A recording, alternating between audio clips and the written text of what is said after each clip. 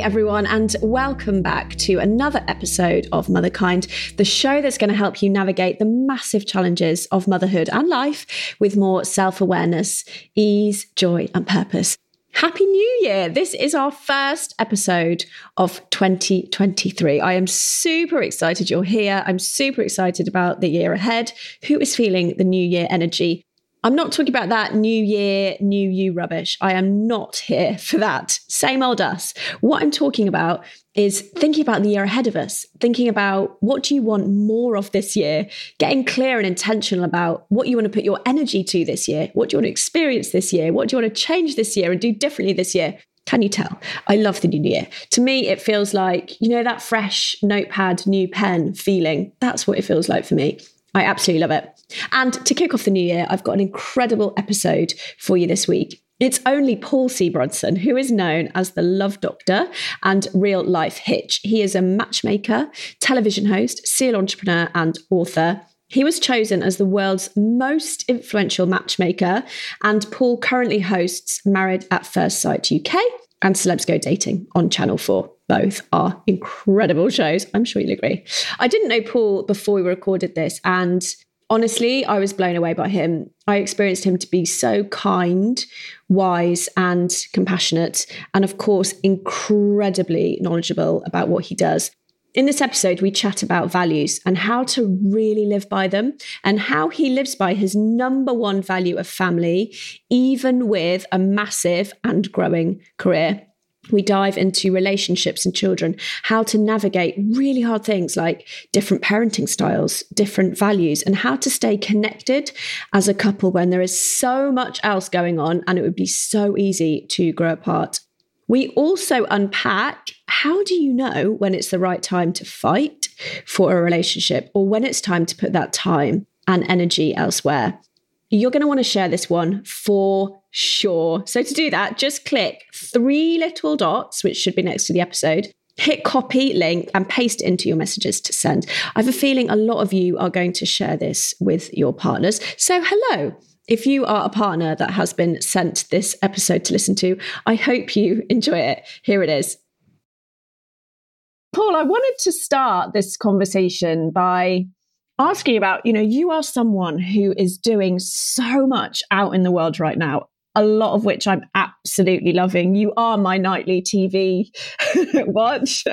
And I know from consuming so much about what you say and who you are in the world that family is also one of your top values, if not your top value. And I wanted to ask you about that conflict. How do you do so much out in the world and be present and expert and professional at that and be present and connected with your family? How do you do that? This is one of the top questions that I get, and actually one of the number one areas of previous struggle, but now I understand how to get the balance right. I think where it begins and where it really started for me is, and this isn't very long ago, this could be maybe 6 or 7 years ago, is understanding truly what my values are. And I just want to spend a second on that because I think values has become a buzzword. And a lot of us, what we do is we think about what we would like to value or what our friends and family would like us to value. And then we list those as our values. And I'll give you the number one is that from 10 years of matchmaking, doing a values assessment was one of the first things that we would do. And typically, when I would ask the question, well, what do you value most? Typically, the answer would be religion. So whatever it may be, Christianity, whatever the religion is, that would normally be, number one. And then when you begin to unpack that and say, well, when's the last time you were at church? How many inches of dust are on your Bible? When you start to really unpack this, you realize that that wasn't even a true value. What that was is that was what they wanted the world to think of them. But instead, what I say is look at where you spend your time, your excess time, should I say, and your money, your excess money, that is, right? As an adult, that's really where the values lie. But where I'm going with this is that you have to know what your values are. And then I believe it's very important to then optimize those. So you want to feed into those. You want to spend as much time doing those. You want to spend as much time bolstering those things. And the test to determine if those are truly your values is that the more that you do that thing, whatever that value is that you profess it is, the more you do that, the more you light up, the more, joy that you have, the happier you are, better disposition, healthier, ultimately, even the more money you make. And so for me, I had spent first 15 years of my career professing certain values that truly weren't my values. But then just over the last maybe 6 years or so, really understanding what my values are and directly feeding into those. And so to your question, family is number one for me, hands down. Family is number one for my wife. And I think that's also very important when you're looking for a partner. You need to have a partner that shares your values. And because family is our number one, what we've done is we have remodeled our life so that we could feed that as being number one. And it requires and has required a lot of sacrifice in our lives. And I'll give you just one example is several years ago, my wife and I, we took our boys out of school. We started homeschooling them. And the reason why we started homeschooling them is because we wanted to be able to travel the world with our family, not just my wife and I, right? And the boys are at home with their grandmother. We wanted them to be with us. And so that required us to remove them from school and to be ostracized, because this is before COVID. This is before homeschooling was cool, So there were certain things that we had to do. And then when it comes to work, what that means for me is that means that I set strict limitations around work. I'll give you two. One, for example, is I always leave whatever project I'm on. I leave so that I can come home and have dinner with my family. We have dinner every night together. Now, of course, there's certain scenarios that happen where I may not be able to be at the dinner table, but that's infrequent. Typically, 6 times out of 7 out of the week, we're having dinner as a family. And even if that means I'm traveling, I'm FaceTiming in while dinner is going on. So we protect that space. Also, if there's a project that I have to do that would remove me from the family for longer than 2 weeks, over 14 days, we then travel together as a family. We all pick up and go together as a family.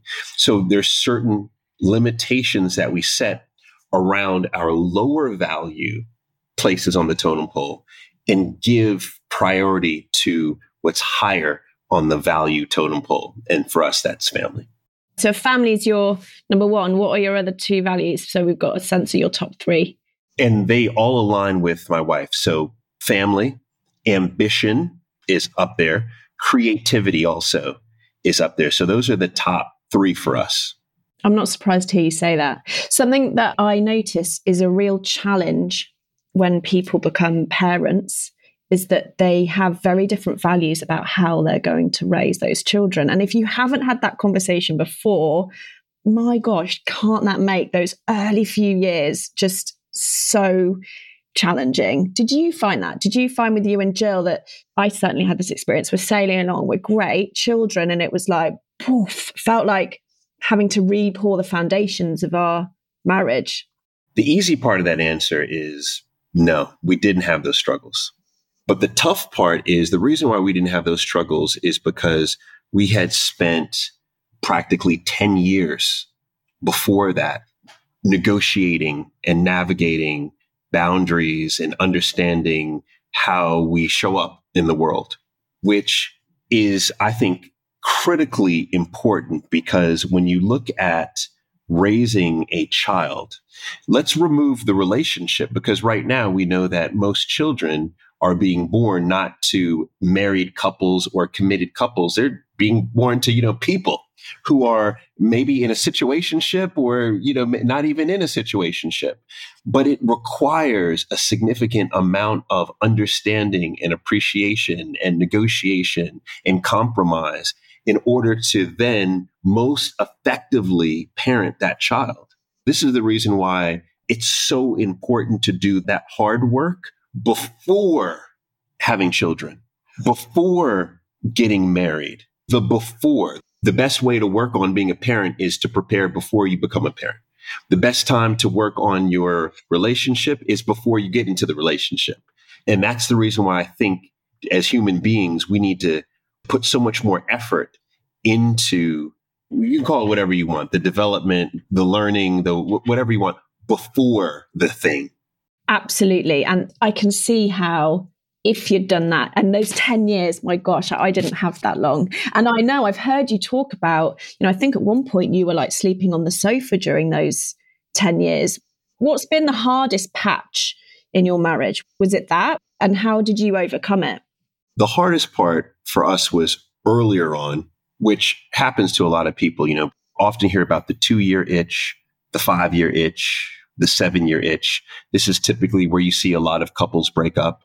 Also, a lot of current data is telling us that there's a significant number of empty nesters who are breaking up now. When the child leaves home and you turn to your spouse and you say, "Who are you?" I don't even know who you are anymore.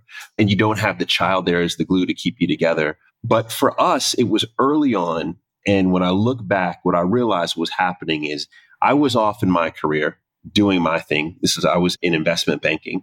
My wife was off in her career. She was working for a big law firm. And we weren't spending any time together. We had different sets of colleagues and friends. Because we weren't spending time together, because we had different social circles, we weren't interacting with each other. We weren't sharing each other's values. We weren't sharing about vision. We were not having sex at the same frequency, right? You have all of these things happening. It becomes very easy to completely grow apart and then just tell yourself, we're not even meant to be together. And so that was the hardest part for us. And then figuring out and having the real hard conversations, which also a lot of couples, struggle with the willingness to have the hard conversations, but having the hard conversations to then figure out, okay, do we want to do the work to repair this, or do we just want to hit eject and get out of the situation? How do you know when it's right to lean in and do that work? Because it is a lot of work. And when it's like, this just isn't in alignment. How does someone figure that out? Because it can be incredibly complex, particularly when you put in different people's developmental trauma, different attachment styles, different love languages. Like, how on earth? And we've got little children and we're knackered. And how do we figure that out? What's so fascinating about you asking this question? I'm a super geek. Same. I'm with you. We're geeks. And so what I try to do is every morning, I try to either just free write, just to let ideas flow, and or research various topics. And do you know what I was researching this morning? I was researching, and when I say what the data, because I like to go to, so academia.edu is my favorite. I like to read the research papers. I was looking at when is the right time to leave a relationship? This precise question. So I'm in the flow of this right now, and I plan to spend, the next week or so just going deep in it. But here's what I've found so far, and here's what my gut says based on what I found so far, because you have to, use discernment. A large challenge that we have is the struggle of, is what I'm going through normal or is it abnormal? And that becomes the decision point for many of us. So you think, you have a partner and, your partner's not really talking to you, and you've stopped having sex with your partner, and they're saying some things that are mean, but you don't know, is that verbal abuse? Is that emotional abuse? Aren't all couples go through this challenge? So should I stay? Should I go? But the question ultimately becomes, is this normal? Is this acceptable? And also a challenge that we have is that we see television and we see social media and everyone looks so happy and so amazing and so loved up. And so we're having a really hard time understanding what is acceptable and what is not. So you have that's one side. But then you have the other side, like in Michelle Obama's new book, which is amazing. And she talks a lot about her marriage and relationships. One of the things that she mentions in the book is something that I heard constantly growing up, and that was, you stay with your partner, you work at it. And Michelle Obama talks about, she thinks that a lot of couples break up too early. They leave the relationship too early. So you have that side. And so then you have to ask yourself, so what's the answer? I think in short, here's what the answer is. You have to know what is safety to you. Safety to me is incredibly important. And I mean, it's essentially one of, if you look at Maslow's hierarchy of needs, it's pretty much right up there as number one. But when I say safety, I'm not just talking about the physical safety, which Maslow would talk about, the food and water. I'm talking about physical as well as mental safety, psychological safety. Do you feel safe in your relationship? Do you feel like you could be your full self? Do you feel like you can talk about your greatest pain points? Do you feel like you can be fully vulnerable? Do you feel like you can share, you can bare your heart to your partner and they will be there to support you? That's number one. I think that we all must have, as a human being, to operate as our best self, we need to be in a space of safety. So I think that becomes the first question, because if the answer to that is yes, then you can move on to the next question. Is your partner and are you willing to put in effort to make whatever the situation is better? Because if you have the safety and then you have the effort, mutual effort, I think from that point, you can move on to the next point. And that is bringing in counselor, helping to mediate, therapy, etc. You can help to resolve things. But if you don't have safety and or you don't have effort, then you don't have a relationship. You have a situation. You don't have a relationship. Relationship is a two-way street. It's someone giving, you giving, but someone also taking and you taking. And so ultimately for me, and once again, I'm day one in my deep research on this, but to me, safety and effort become the two distinguishing points to determine if you should stay or go. If you don't feel that safety, can that be created? Say both of you have traumas, right? Say one of you is avoidant, one of you is anxious, one of you might bring a vulnerability that might trigger the other person. And so you're not feeling that safety. Can that be worked on? Absolutely. There are small areas that cannot be worked on. And I'll give you one, because I've been asked questions like this before, right? And I'll say, Paul, can you get safety? Or can you take someone who's an abuser, for example, and turn them around? And I'll say yes. And then immediately it's like, oh, you can't change a narcissist. A narcissist is a narcissist, right? And I'll say, yeah, this is true. But if you research David Buss, who's an authority in this space, and you look at narcissists, you look at psychopaths, you look at people who are Machiavellian, who just want to strategically do harm to you. You look at the percentage of people who, unfortunately, it's mostly men who fit that category or those categories of bad person. But you look at the percentages, it's less than maybe 5% of the population. The word narcissist, I think, is actually one of the most misused, misinterpreted words. You could be an asshole, but not a narcissist. You know what I mean? Especially now, like how many people, I'm sure everyone listening, well, not everyone, I'm sure a high proportion has done that. Is my partner a narcissist quiz? Who hasn't done that when they've been annoying? You're like, right, I'm going to slap a label on you. Right, you're a narcissist. And I'm going to feel better. But no, I'm telling you, he's probably not a narcissist. He's probably just an asshole. There's a difference. I guess where I'm going with all this is that because of that, there's a small percentage of people who cannot be rehabilitated, right? You cannot. However, the overwhelming majority, you can.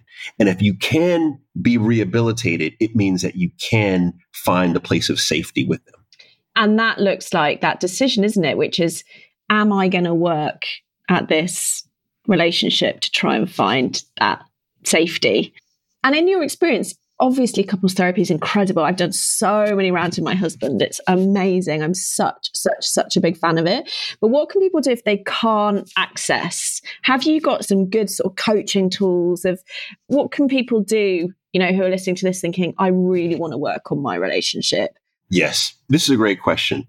And something that I would love to see us just as humans recognize is that it's great. It's important. We all should find a therapist, a counselor or a therapist, right? A human being that's a professional in that space. But what we also have to understand is that if you and your partner just listen to this podcast and have a discussion about what you heard in this podcast, this has been a therapy session, period.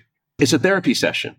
And it could be a therapy session that's even more beneficial than you going to see someone physically. And the reason why I say this is because therapy, in essence, means to heal. That's really what you're talking about. And all of us have pain. All of us have trauma. And all of us are in the need, or should I say, are on the pathway of healing. And so if you're putting forth the effort, so quick tool is listen to this podcast with your partner. Actually, all of your podcasts with your partner, and then have a discussion about that. What do you think about that? Oh, I disagree. Well, why do you disagree with that? Oh, yeah, I think this is a great idea. Oh, why is this a great idea, right?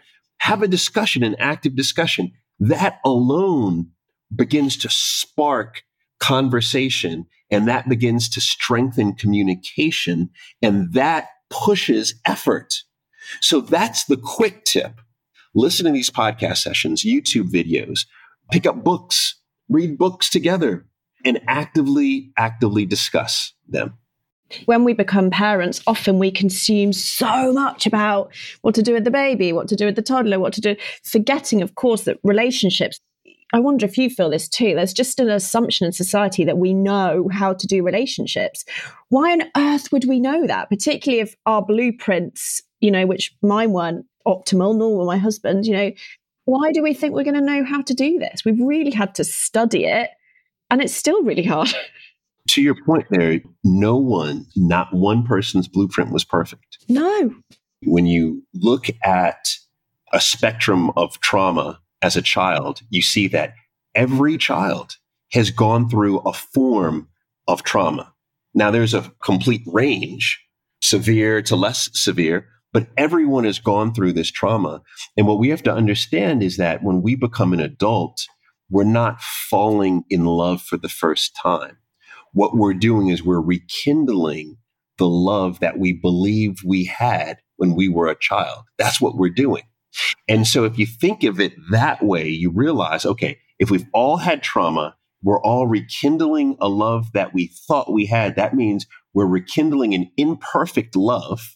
And then we're applying that to someone else who's rekindling an imperfect love. It means that without question, there's going to be issues. And that's the reason why I go back to the safety and I go back to effort, is because I think that these two are incredibly important as building blocks to wanting to pursue the relationship further. It's incredible, isn't it? Also, what I've learned, which blew my mind when we first went through our first round of couples therapy, we were engaged and we had this amazing therapist. We didn't know what she was trained in, and she was trained in imago therapy. So she was like, you have attracted each other to heal your deepest wounds. I was like, mind blown. Because I, wanting to reject everything that was triggering me about my husband, Guy, and she was like, no. He's triggering it all because he's going to be the one to help you heal it. Like, anger was our perfect example. I'm petrified of anger. I hate it. I will avoid conflict at all costs. I'm married to someone who gets really angry. And I think had she not taught us that and we worked through it, and he could see he needed to simmer down and I needed to simmer, I don't think we would have lasted. You know what's so beautiful about what you just said? I mean, several things. One is that you had the therapy before you were married. That's lovely. But 100% of the time, when you talk to anyone who's gone through therapy, they will tell you that the difference between them after therapy and before therapy is that before therapy, they pointed the finger outward. And after therapy, they point the finger inward. They point the finger at themselves. And they always ask, well, what could I do better in the situation? That's all you need. If you have two people in a relationship who, whenever an issue arises, they point the finger at themselves and say, well, what could I do better? in this situation, that's a relationship that has a much higher likelihood of not just lasting. Because also I think we need to get out of this zone of a successful relationship is one that goes 40 years or 30 years. No, a successful relationship is one that you feel your best self in, because ultimately what I see the relationship is, have you heard this concept called the Michelangelo effect? So the Michelangelo effect is this idea that what your partner does, and this is actually essentially what you just said, what your partner does is your partner is essentially helping you to become your best self. So your best self is like when Michelangelo would look at a stone, he wouldn't say, I'm going to carve this beautiful sculpture. He would say that I'm going to unveil the beautiful piece of structure that's within this stone. I'm going to unveil it. So the Michelangelo effect is saying that your partner is going to help unveil your best self. And it takes a partner to be able to look inward first, to ask themselves what they can do better, to then show up better for you, to help you to become your best self. So it almost requires therapy. It requires that level to have a happy and fulfilled and optimal relationship. A quick word from this week's sponsor, Athletic Greens. I started taking AG1 from Athletic Greens because I wanted more energy. And now I've been taking it every day for well over a year, because not only does it give me energy, it has also made my sleep better, my skin better, and I just feel better. AG1 has 75 whole food source ingredients designed to optimize the key areas of our health. It takes a minute to mix it up. So with very little time in our busy lives, taking my Athletic Greens is one thing I can do every single day to take care of myself. Every time I have it, I'm showing myself through my actions that I deserve to feel good and I am worth looking after. It helps me remember my mantra. I can only be the mother I want to be when I look after myself too. So, to make it easy, Athletic Greens is going to give you a free 1-year supply of immune-supporting vitamin D and 5 free travel packs with your first purchase. All you have to do is visit athleticgreens.com/motherkind. Again, that is athleticgreens.com/motherkind to take ownership over your health and pick up the ultimate daily nutritional insurance. This show is sponsored by BetterHelp. We all carry around different stresses, big and small. When we keep them bottled up, it can start to affect us negatively. And therapy is a space to get things off your chest and to figure out how to work through whatever is weighing you down. Therapy is just an incredible, safe, non-judgmental space. I absolutely love it. So if you're thinking of starting therapy, give BetterHelp a try. It's entirely online. It's designed to be convenient, flexible and suited to your schedule, which I think as busy mums is what we all need. Just fill out a brief questionnaire to get matched with a licensed therapist, and you can switch therapists anytime for no additional charge. So get it off your chest with BetterHelp. Visit betterhelp.com/motherkind today and get 10% off your first month. That's BetterHelp, HELP.com/motherkind. And if someone's listening and they are in that blame place where they're like, well, he doesn't help me with the kids enough. He's snappy in the morning and I'm trying to get the kids out. He has no idea of all the invisible emotional labor that I'm doing as a mother. He's not loving me. I don't feel blame. How does someone, and it's completely easy to get to that place, by the way, I'm sure you and I have both been there. We are, what is a really powerful coaching question or set of questions that someone could ask themselves to start to do exactly what you're talking about, which is coming to accountability and empowerment? Here's where I would begin with this. What I would begin is that I think all of those feelings that person has of frustration, those feelings have to be released and has to be released in a positive way. And typically when someone gets to that point, they're not feeling heard. And they're not feeling affirmed because they're not heard, right? But it's because it's deep down. So the best thing to do in a scenario like that, the best, is you get the kids away at school, you get the kids at the grandparents, whatever it may be, and you get 1 hour with your partner. And you take that 1 hour outside of the home. You're in a park, you're sitting on a bench, there's no cell phones, there's no distractions. And then you have a conversation with your partner and you allow your partner to understand how their actions are making you feel. Now, the reason why I say that, what their actions are making you feel is, I'm not saying that you're pointing the blame at the partner, but what you're saying is that based on your actions, based on, you don't come home after work like you say you're going to come home, don't show up for the kids, blah, blah, blah. So those actions, what those do is it makes me feel lonely. That's how the actions make me feel. So I feel lonely. I'm in a relationship with you and I feel lonely. So then the next is, well, how do my actions make you feel? Because maybe your actions make him feel as if he's not wanted. Yeah, that's probably, you can imagine the dynamic. Exactly. He's thinking, oh, you don't want me at the house because I make you upset all the time. You know what I mean? So I feel like you don't want. So what you're doing there is you're discovering how these actions make each other feel.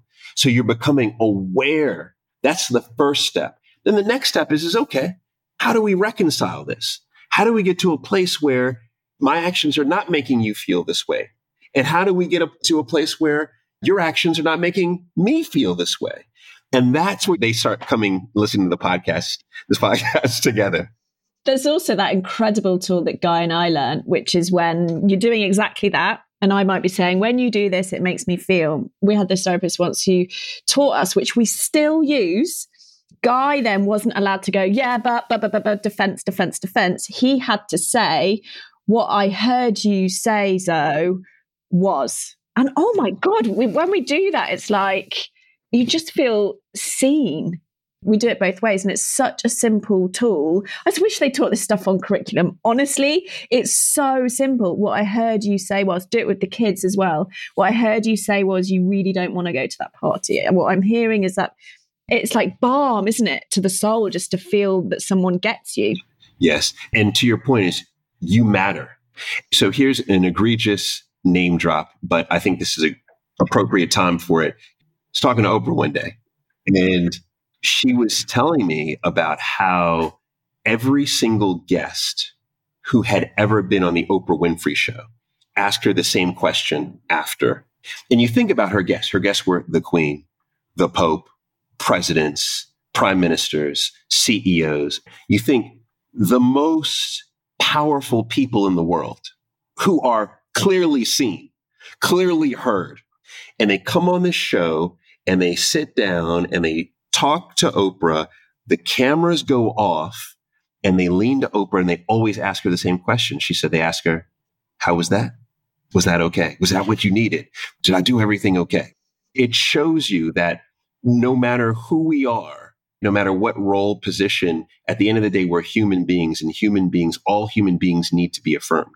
So if those folks on the Oprah couch need to be affirmed, rest assured, your partner needs to be reaffirmed. And it's your primary obligation to affirm them. Yeah, it's so true. And I've heard that before, that Oprah says, and she does an amazing impression of Barack when she goes, was that okay? I can't do it. Because, even he, turned the camera off. It's so, so, so true. And I love that that's her insight from those thousands and thousands of interviews. Let me ask you this. What's your insight from your hundreds, if not thousands of hours of TV? Particularly, I'm thinking about Married at First Sight. What have you learned about relationships from that show and that experiment that you didn't know before?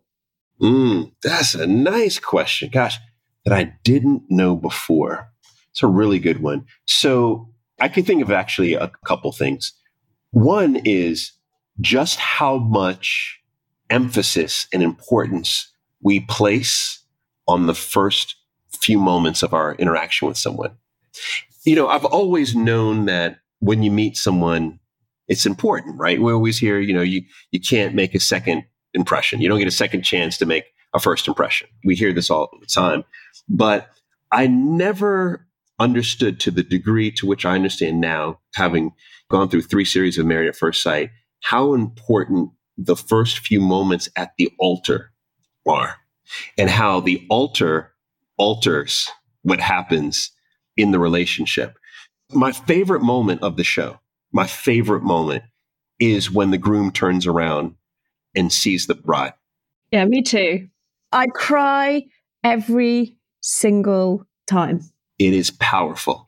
I think that the audience is becoming so astute now that they have to probably edit this differently. So, the first series, as the experts, we went to the weddings. And I remember being at those weddings because they were the first weddings that I went to where, they were still strangers to me, right? Normally you go to a wedding, who's getting married, that kind of thing. But these were complete strangers. So I didn't have any context other than watching them interact at the altar.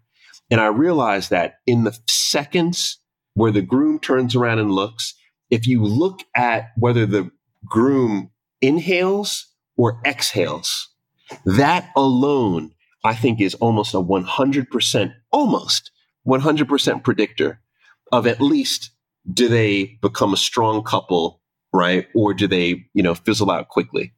Is there an exhale or an inhale? It's the exhale. It's the relief instead of the inhale. Oh my goodness. The exhale versus inhale. It seems so simple, but yet that is a very pivotal moment. Then, of course, the reaction of the bride. And I think there's almost this evolutionary psychology thing going on. The bride factors in even more information in those seconds.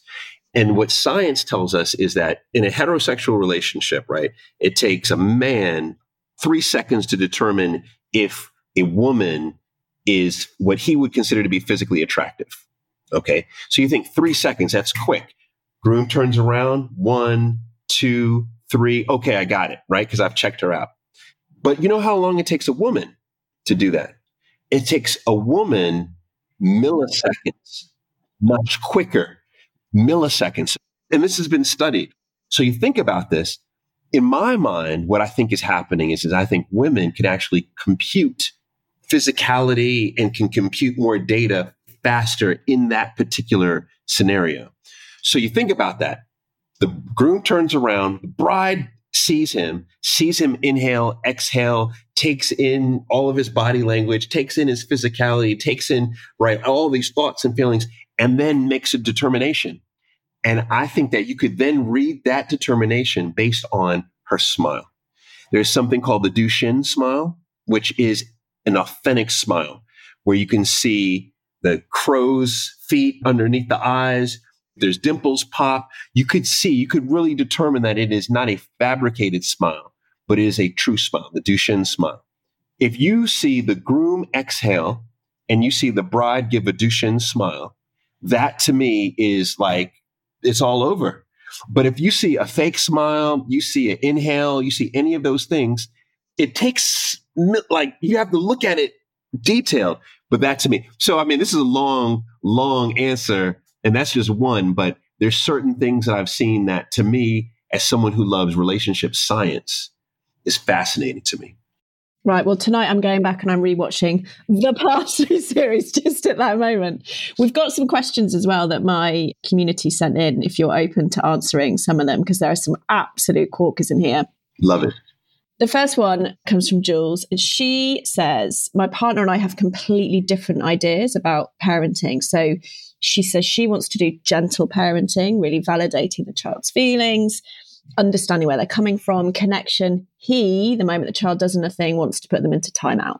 And she says it is causing just constant daily conflict. She says, what do I do? Question mark, question mark, question mark. At that point, I think you have to bring in a professional. They're not even on the same page. They're not even in the same book, actually. Those are two different books, handbooks to parenting. The one strongest bit of advice that I would give is that it's very important that they negotiate those differences away from the child and not in front of the child. That's like fundamental, because if you negotiate that in front of the child understands that there's a chasm. There's a difference between what mommy thinks and what daddy thinks. And what's also interesting is that when we look at, especially children under the age of 4, we see that children actually don't see us as parents as one person. They see us as different people based on our emotion. Oh, there's happy daddy. Oh, there's mean daddy. And at 2 or 3 or even 4, those feel like different people. Mad daddy's showing up. And that causes even more substantial trauma. And then once we get beyond 4, we begin to see, oh, wow, okay, they're the same person, right? They're just weird, But the point there is that when you have a difference of opinion in your parents and you're arguing in front of your child, you have mean daddy and mean mommy are there. There's no happy daddy or happy mommy there. And then the child feels alone. And that, you talked about attachment styles early on. That's how you begin to get that anxious attachment style in particular, which you don't want your child to have. So long story short is negotiate those differences away from your child, but they need to bring in a professional. Yeah. And that links back to what we were talking around safety as well. You can see how that child then, what might feel safe to them in a relationship might feel very different to what would feel safe to someone who had aligned parents. Sam says, my partner is struggling with depression/childhood trauma. He's in complete denial about it and defensive whenever I bring it up, but it is impacting our relationship daily. All right. So this is interesting because what's triggering him is the partner bringing it up. But the partner, this is another situation where the partner is trying to help. The partner's bringing it up. But this is where you have to point the finger back at yourself because it's the partner asking the question, right? So if you bring it up, you trigger your partner, which means that you cannot bring it up. You cannot bring it up. It doesn't mean someone else cannot bring it up. So what I've found to be really effective for couples is not necessarily when you bring in a professional, right? Because that suggests, hey, I think you need professional. That could be even more triggering. But instead, when you bring in a mutual friend, a friend that your partner respects and you respect, you know what I mean? It was interesting. I was watching The Crown last night. And so every night, this is my thing. I watch one episode of The Crown. I love the psychology of The Crown. And so I'm not going to give stuff away, but I'm sure everyone knows the story. But when, obviously when the Prince of Wales and the Princess of Wales were negotiating their divorce, they had to bring the Prime Minister in. They were going to bring in professionals. They were trying to bring in other people who worked for the royal family, but they realized that they needed someone who had mutual respect, who Diana and Charles both respected. So they brought the Prime Minister in. The Prime Minister was able to facilitate this thing. We all have the Prime Minister friend in our life. We all do. That's the person that I suggest you bring in and you include. And you just simply say, I'm trying to help. I don't know how to help. Can you help me help? You bring that mutual friend in. So the mutual friend could be a family member, it could be a neighbor, whoever it may be. But the mutual friend, I think, is very, very effective. And then the last thing I'll say on that one, too, is the 1 hour walk in the park, sit on the bench. That is where you get the real work. And you let your partner know what you're attempting to do, why you're attempting to do it. And you ask them for alternative ways. What's an alternative opposed to me bringing this up? What's something else that can be done? And then also, there's so much to say, but I have to say this one thing. I think this is really, really critical, is because I think the theme for our conversation today is safety and effort. And one of the places that we have to be very aware and cognizant of is a partner who does not want to not only create a place of safety, but who doesn't want to put any effort into any bit of change. That to me is I don't like to use red flag, but that to me is very alarming when you have a partner that's just like, no, I'm on cruise control. I'm fine. You are either healing together or you're creating trauma together. There's no in between. It's really hard, that one, isn't it? Because I also know before I'd met Guy and in some earlier relationships, I wasn't ready to look at my stuff. I don't think my nervous system was ready for me to do that, actually. I'd had people in the past suggesting, listen, it sounds like you might need to go. And I was so defensive. It's so complex. Because I think there's that other thing. It's like when that person's time is right, then of course it completely colors and impacts the person you're in a relationship with. So it's not just about you anymore. It's not. But, on that, it's interesting. So I'm curious, what inspired you to do the pre-couples or premarital therapy since you had been reluctant before? So what inspired you to do it? I knew I loved Guy. I knew that I wanted a future with him. But I was very, very nervous because I was just starting to really understand childhood trauma, codependency, attachment styles. And I was like, I don't feel like I'm healed enough. I'm really worried that this might be another sort of unhealthy dynamic. I was really unsure. And a very, very wise friend said to me, listen, all you need is someone that's going to grow and heal with you. You've both got stuff. So you're never going to find the perfect person and you're never going to be completely whole and healed. It does not work that way. But if you can find someone who is willing to do the work with you, you're onto a winner.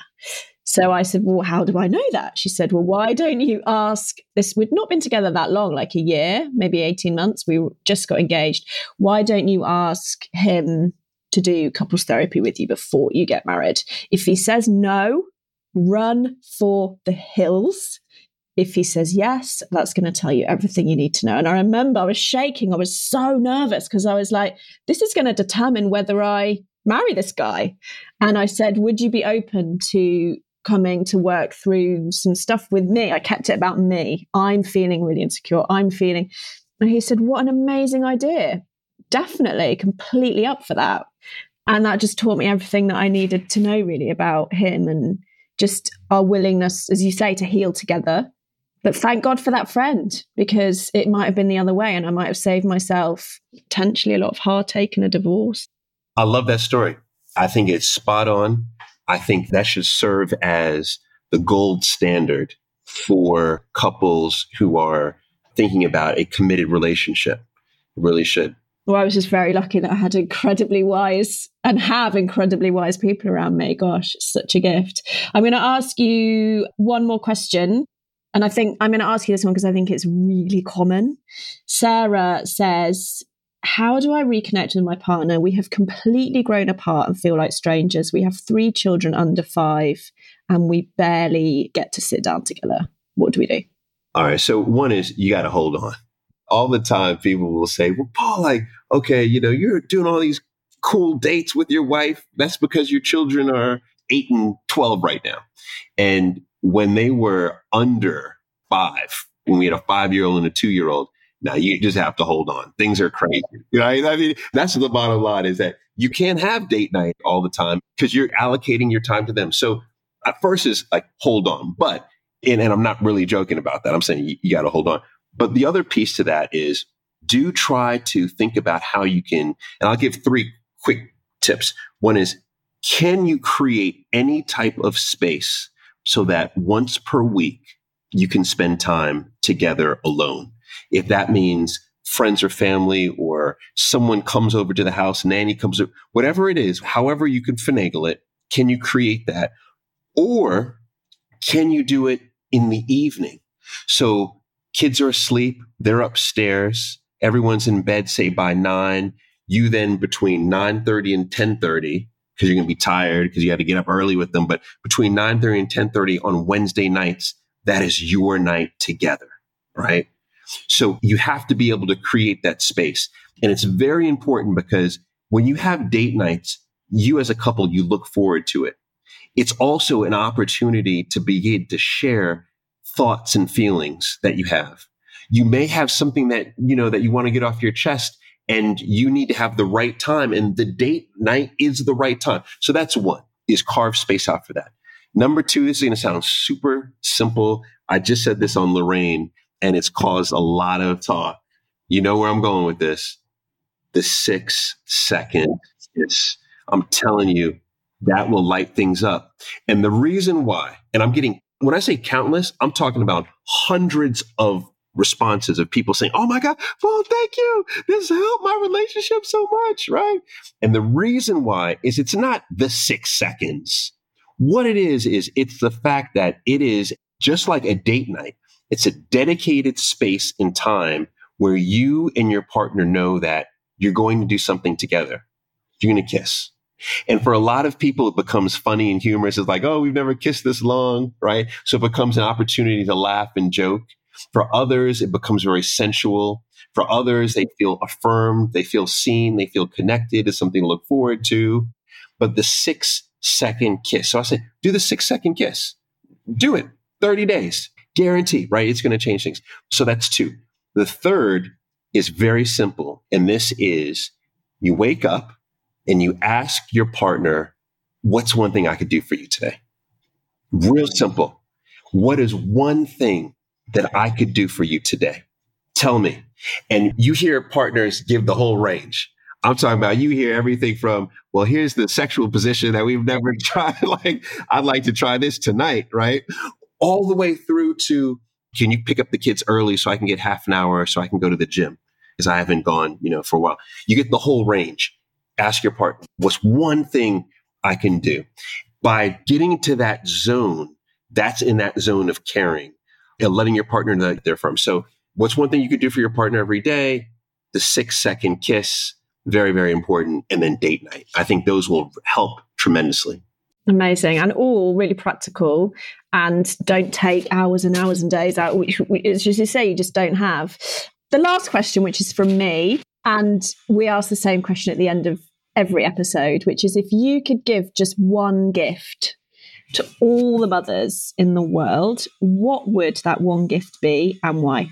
Hands down, no question, because I know through being a father is to be able to see your children blossom into the children, but also the adults that they want to be, like to see your child grow in a healthy way. I know it seems so simple, but if you're not a parent, you don't get that. But if you are a parent, you entirely get that. Like that becomes your objective. It's like, I just want to be around to see my child do their thing, make their etchant in the world. I just want to be present for it, to be able to give them a hug and a kiss. So for every mother to be able to see their child reach their dreams, their child's dreams, that would be my.